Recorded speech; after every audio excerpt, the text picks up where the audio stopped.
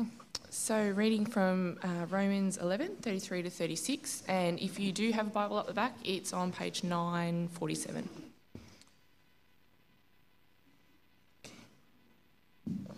Oh, the depths of the riches and wisdom and knowledge of God! How unsearchable are his judgments and how inscrutable his ways! For who has known the mind of the Lord, or who has been his counsellor? Who has given a gift to him that he might be repaid? For from him and through him and to him are all things. To him be glory forever. Amen. Okay, we're beginning a new sermon series this week. We're actually looking at theology, looking at particular words that they're actually significant in terms of our theology, understanding life, the universe and everything through God's eyes. And so today we're actually looking at God himself. I didn't know how to summarise this for Matt. Once you start opening up the subject of God, it gets really big on you very quickly. So this talk will be about God. And that passage that we've just heard is a doxology that is like an exclamation, a mini psalm or something like maybe is suitable for your thinking. Mini psalm or a poem, exclamation of who God is. And to get us kind of into the mode of where Paul was at in his own mindset when he actually wrote this and published it for the Romans initially, let's try a little exercise. What I want you to do in a moment, not just yet, but is turn to your neighbour and share with them an event in your life where you were just blown away by something. It could be an experience. It could be something you saw. It could be like climbing to a mountaintop and the view. It could be holding your first child after it was born. It could be a variety of, there's no right answer to this, but just one of those moments where you just were full of awe and amazement at all that life has to offer. And perhaps even one of those moments where you were so full of awe and amazement of what life has to offer that you felt really small within it, and yet at the same time full. So if you could just turn to your friends now and just share, just for a few moments, just share one of those experiences that you've had. I don't know what you've actually shared with each other at this particular point. Like I said, there's no wrong answer here. What we're wanting to do, though, is just enter into that space that Paul was in his head, where he was thinking about particularly an amazing revelation and experience, and this is where he was at. So for me, for example, I would have shared perhaps the time I held my first child just after it was born. The first one, because as you know, as you've had more than one, the second and third aren't as eventful. So the first child. And I remember holding that baby, actually holding the baby before Joe because, I won't go into the details. Anyway, holding the baby and just kind of thinking, wow, look what we've done. I know that "we" was the wrong word very quickly because when I looked at Joe's face, I think she was kind of thinking, it wasn't 50-50, it wasn't even 60-40, what's just happened here. So look what you've done. You've produced this beautiful baby and you just think, wow, how could you do this, Joe? You can't even bake a cake and yet you've made this beautiful baby. Was that too harsh? I do the desserts in our family. Joe does the main courses, and that's the only reason we've actually survived without descending into diabetes. But there's these moments in life where you just are overawed by the experience that you've had, and so overawed that, like I said at the beginning, at the same time that you feel big, full of the experience, and yet so small in the context of everything that's going on in the world. What I want to suggest to you here is that those 4 short verses that were just read out are Paul's response from being in that mode. And the reason that he is so full of awe at this particular point is because he's had the gospel, he's laid the gospel out in all its fullness before the Romans. He's written it all down. And as he's written it down, he's just gotten to the end point of it and been overwhelmed by the scope of it all. The fact that the Father has superintended over this plan from before the beginning of time. The Son, our Creator and our Judge, who set aside his glory to contribute his very life to this plan. The Spirit dwelling within us even now, awakening us to the inexhaustible love of God, growing us in an appreciation of God's love, and keeping us safe and secure until that Son returns to claim us as his own. Paul is bursting with the joy of knowing this love, of being caught up in this plan. And at the same time, as you can see from these 4 verses that spring from this joy, he feels dwarfed by the God whose plan it is. He is overwhelmed by it. He feels so small within the vastness of the gospel. Specifically, he's overwhelmed by the God who orchestrated it. A plan that spans the rise and fall and rise again of the universe. The plan that spans nations and cultures and generations and languages. The plan that spans insurmountable obstacles and broken relationships. Who is this God? What kind of God is this? He goes on and says this in verse 33, "Oh, the depth of the riches and wisdom and knowledge of God. How unsearchable are his judgments and how inscrutable his ways." See where he starts there? The riches of God. Now, riches, we know, can be used of wealth, but in Greek thought, it can also be used of more the concept of who you are as a person, the fullness or completeness of character. And that's what we're seeing here, that God is a God who doesn't need anything. Everything flows from him. And it's a deep, unfathomable richness. Consider who God is in his completeness. He is the great I am. He knows who he is. He is secure in who he is. He doesn't worry about the fact that the likes tally has been taken off his Instagram account. God isn't trying to work out what his identity is like we are. He doesn't wonder about his place in the world. He doesn't struggle with insecurity or anxiety or any other form of existential angst. Consider who he is in the richness of his being. Consider the Trinity. Now, this isn't all the talk's going to be about, and I'm already scratching on a subject that makes our brains ache when we think about it, doesn't it? But think about it just for a moment. 3 persons, 1 God. God is eternally Father, Son, and Holy Spirit. I've talked about our sense of identity within ourselves. But what about that identity as it's expressed within the context of community? You know what it feels like to be lonely, don't you? You know what it feels like to be surrounded by people and yet feel like there's no one there who you connect with, who you can share your life with, the joys and the sorrows. You know that sense of longing for companionship. God doesn't struggle for a sense of belonging, just like he doesn't struggle for a sense of identity, because God is never lonely. He is always experiencing and always expressing that deep sense of connection that we long for. Endless, deep, and perfect devotion exists within him. He doesn't need to connect. He is so full of the richness of perfect relationship that he overflows with a desire to reach out and love us. We can't know the fullness of God without knowing the truth of the Trinity.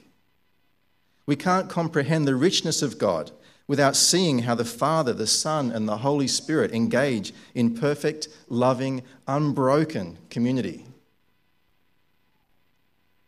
We can't know the Father without seeing how he engages with the Son and the Holy Spirit, and the Son with how he engages with the Father and the Spirit, and so on. Man, perfect, loving, unbroken community. We can't even manage that for the length of a car trip, can we? We struggle to manage it here in church. And yet this is God. Effortless, self-giving community. And this rich God is wise beyond measure, we discover in these verses. Paul goes on to use the descriptors of knowledge and wisdom. Now, knowledge is what there is to be known about ourselves, each other, the world around us, everything. And what we find here is that God is rich, deep. The depth of his knowledge is unfathomable. He has all the information. There is nothing missing in his calculations, nothing deficient in his plans, because he knows everything. That's what knowledge is about. But wisdom, now wisdom is related to knowledge, and we know it's not the same as knowledge, don't we?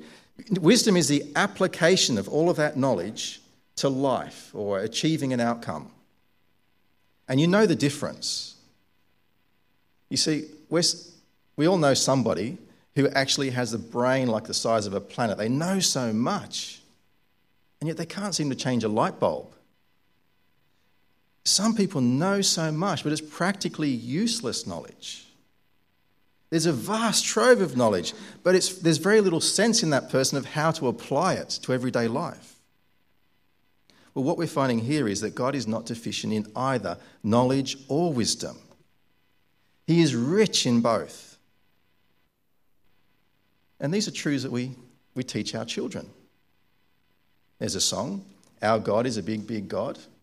Our God is a big, big God. I've got to keep going, sorry. Our God is a big, big God, and he holds us in his hands. You know one of the verses to this? "And he's known me and he's loved me since before the world began." How wonderful to be a part of God's amazing plan. That's songs we get our children to sing. But do we truly digest it ourselves? The same sentiment that's behind that song is behind Paul's exclamation here. This amazing God, out of the richness of his triune self, has turned his knowledge and his wisdom to saving us. What kind of God is this? Those rebels you can read about in chapter 1, the people who turn their back willfully on God, that's us.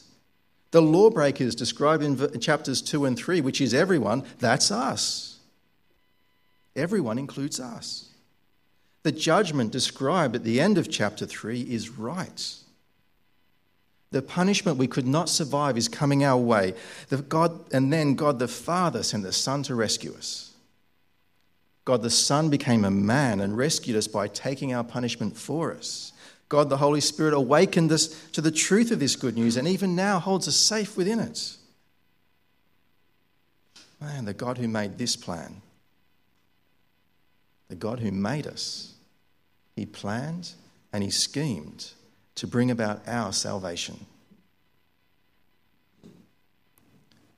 I don't know about you, but even a shred of self-awareness is usually enough to know that we aren't here on merit, especially you. Yeah? Now, me saying that, like I'm here on merit, or is like, as opposed to you, is like saying that I'm actually closer to being in outer space at the moment than you are. I've climbed those few steps and, I'm an astronaut now. It's ridiculous, isn't it? We're not here on merit. And in fact, as Paul points out in another letter, which he sent to the Corinthians, God tends to choose people and the people who least deserve it. It's almost like he goes around and makes a point of picking losers. That's us. Just to teach us how wrong-headed we are in our thinking, to turn the glory back to him. We would never have come up with this gospel. Grace? God was loving while we were hating? Not a chance. Just think for a moment of the bitterness we actually allow to sit in our lives, in our hearts. Or the bitterness, maybe it comes more quickly to our attention when we experience that bitterness of thought from other people. God was loving while we were hating?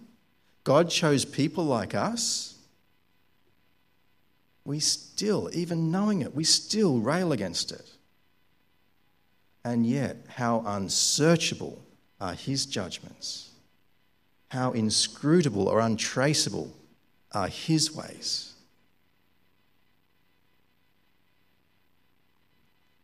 And we do still rail against it. We actually rail against God because of his ways. This God, this perfect God, this God beyond questioning. We wrestle with him day and night, kind of like Jacob did for a blessing that we've already been freely given by God. So Paul issues us with a couple of challenges in the next verses. It's a challenge drawn from Old Testament scripture. So you see the two verses with question marks in the middle here, verses 34 and 35 we're going to turn to. And each of these points can be traced back to the story of Job. And you can look up the book of Job later. It's a fairly long book, but it's these verses actually come from it. You see, Job was a good man, and I'll give you, so this is a brief summary. The best of men, in fact, so good that God even boasted about him in heaven. And yet God allowed him to suffer unspeakable pain and loss.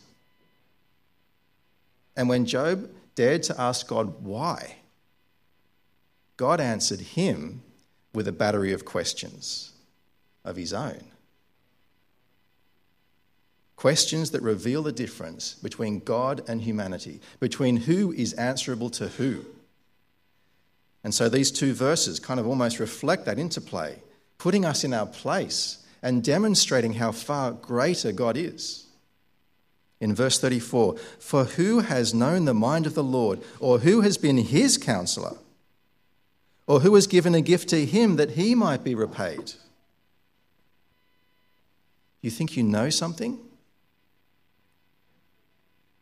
We all do this. We think in our arrogance, we think we know something that we could actually improve on God. Do we think we know what God knows? Do you think we have a perspective that could improve his approach to life? I think this sentiment comes out in a number of ways, and let me try and open them up. For example, our perception of God's character. I look at God and I think about him like I do about everyone else I know. I think, I like this, and this about this person. Then there's this other stuff that's kind of irritating, annoying, or embarrassing. In fact, in relation to God, he would really be helpful toward my evangelistic efforts and my willingness to own my relationship with him in discussions that kind of get prickly in the workplace if he just kind of downplayed some of this stuff. You know, let's just kind of... Why does anger have to appear so much in the Bible? Why does judgment have to be there all the time? Play those things down and just leave us with the lovey bits. Give us a little less of the sin and judgment. Give us a little more of the love and grace, we think. God, be a little less picky, and you won't even get so angry. So we have this perception of God's character where we're always subconsciously wanting to correct it. And then we have our perception of God's ways. Why does he have to discipline me? Why did he decide? What possessed him to think that hardship would be a good teaching tool? So often in my life, all that loss, all that ridicule, pain and loneliness that I experienced, surely there's a better way of teaching me. God, why did you deny me what would make me truly happy? Why do you give me what's so obviously making me miserable? Your way really isn't working out too well for me. Well, let me tell you what God's way is. And this is what Paul has just laid out in Romans. God's way is to know us and to love us since before we were even created. Remember that kid's song? That was taken from the Bible. His way is the only way we can be saved from ourselves. And it's at his own expense. How can we improve on that? Where else would you experience love like this or such unwavering devotion? Who else is speaking such truth into your lives as this?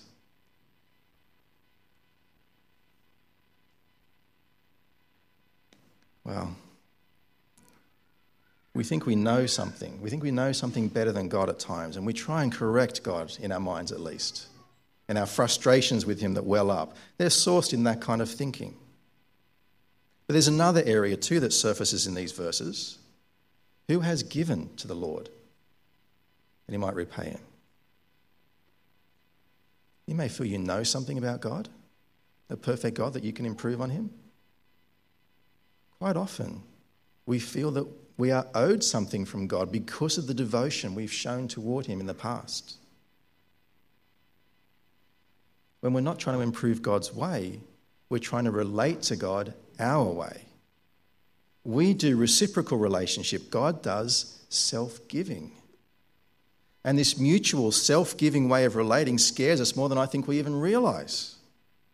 To think that God is self-sufficient, that he's complete without me, that he doesn't need anything that I have to offer.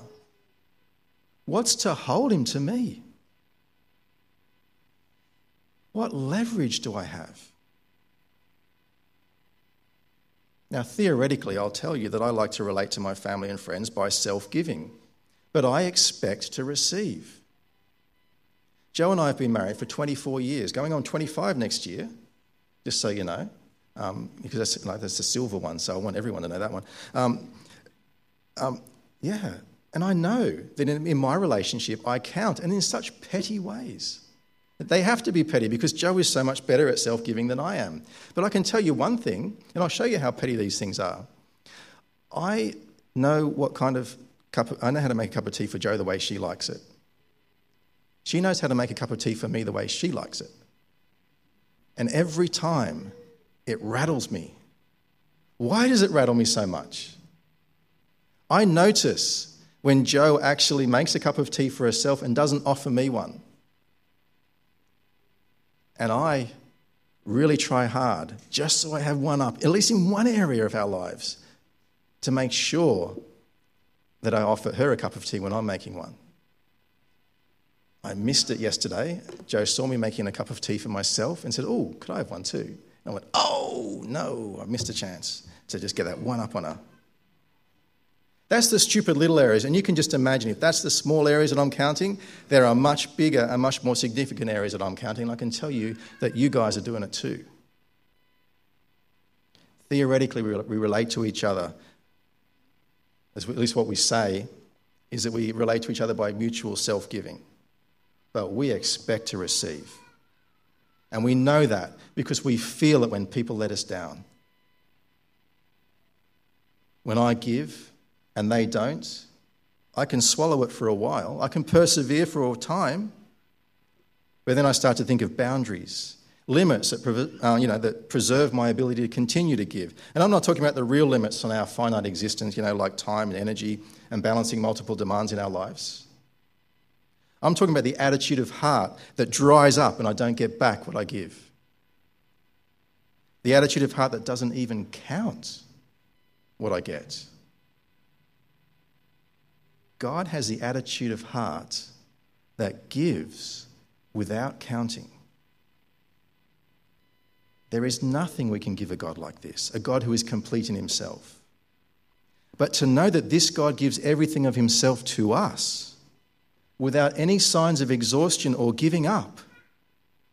Oh, the depth of the riches and wisdom and knowledge of that God. This is a worthy God. God worthy of our worship.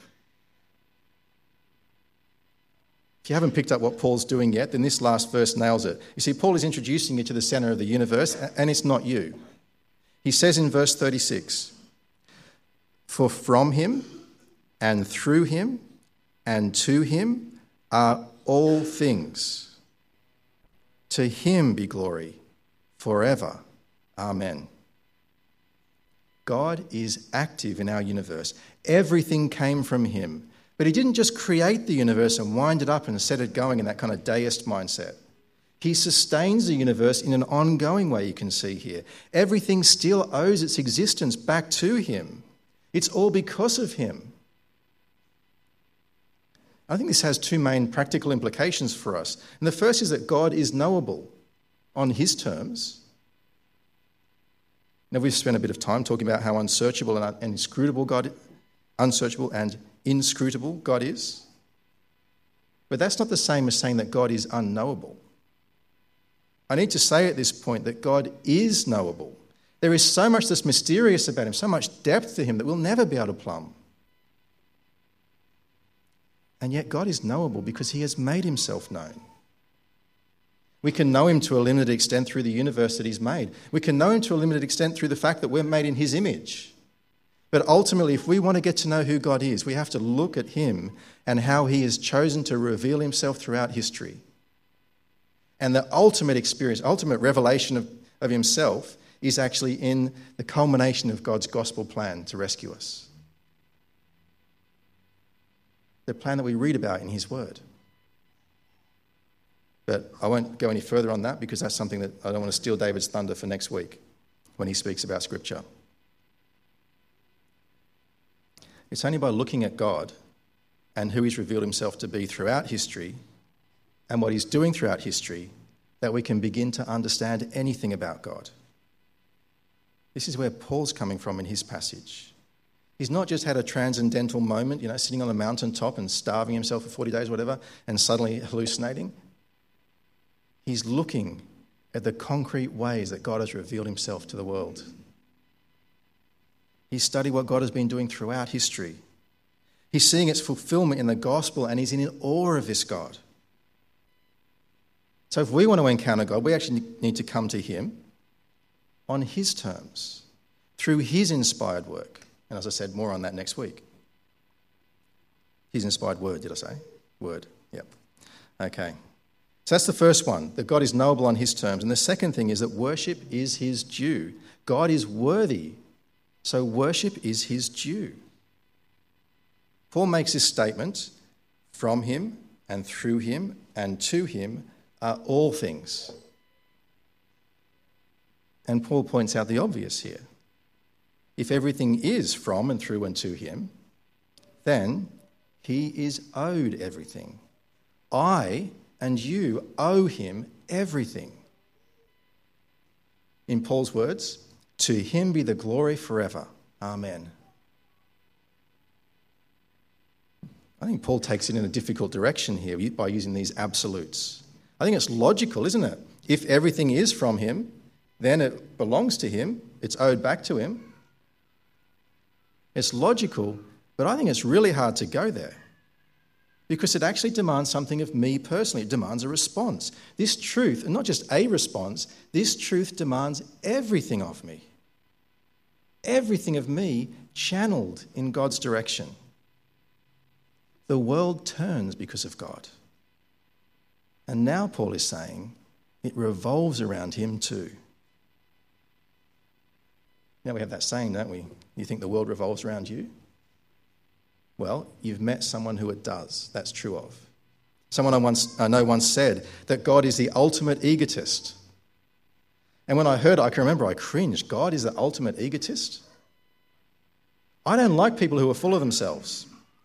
Mainly because basically their self-importance generally robs me of my own, of areas of my own self-importance, impinges on my life and encroaches on my areas of self-importance, or their area of or their sense of self-importance imposes on me in a way that kind of is unpleasant. Like it can be, it turns us into bullies toward each other, doesn't it? Insensitive, uncaring.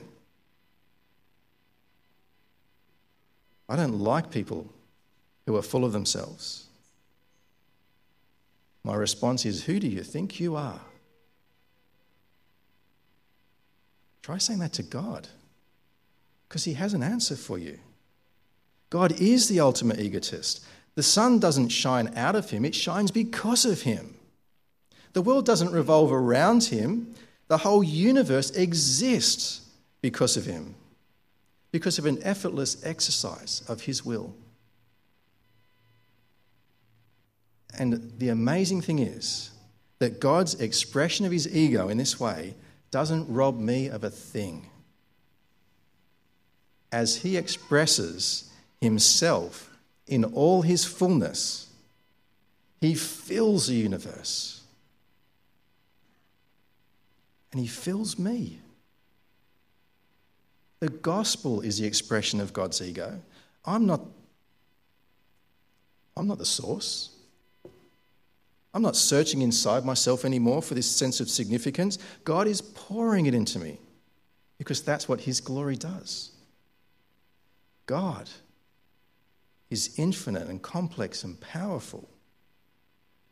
He's unsearchable, and yet he's knowable because he's revealed himself to us throughout history, as is recorded in the Bible. And God's greatest revelation of himself is found in the gospel. And as we contemplate it, we too should respond in the way that Paul has done here. Wow. Well, maybe wow in a little bit more sense of eloquence than that. Wow in the sense of, oh, the depth of the riches and wisdom and knowledge of God. How unsearchable are his judgments and how inscrutable his ways. For who has known the mind of the Lord, or who has been his counselor, or who has given a gift to him that he might be repaid? For from him and through him and to him are all things. To him be the glory forever. Amen.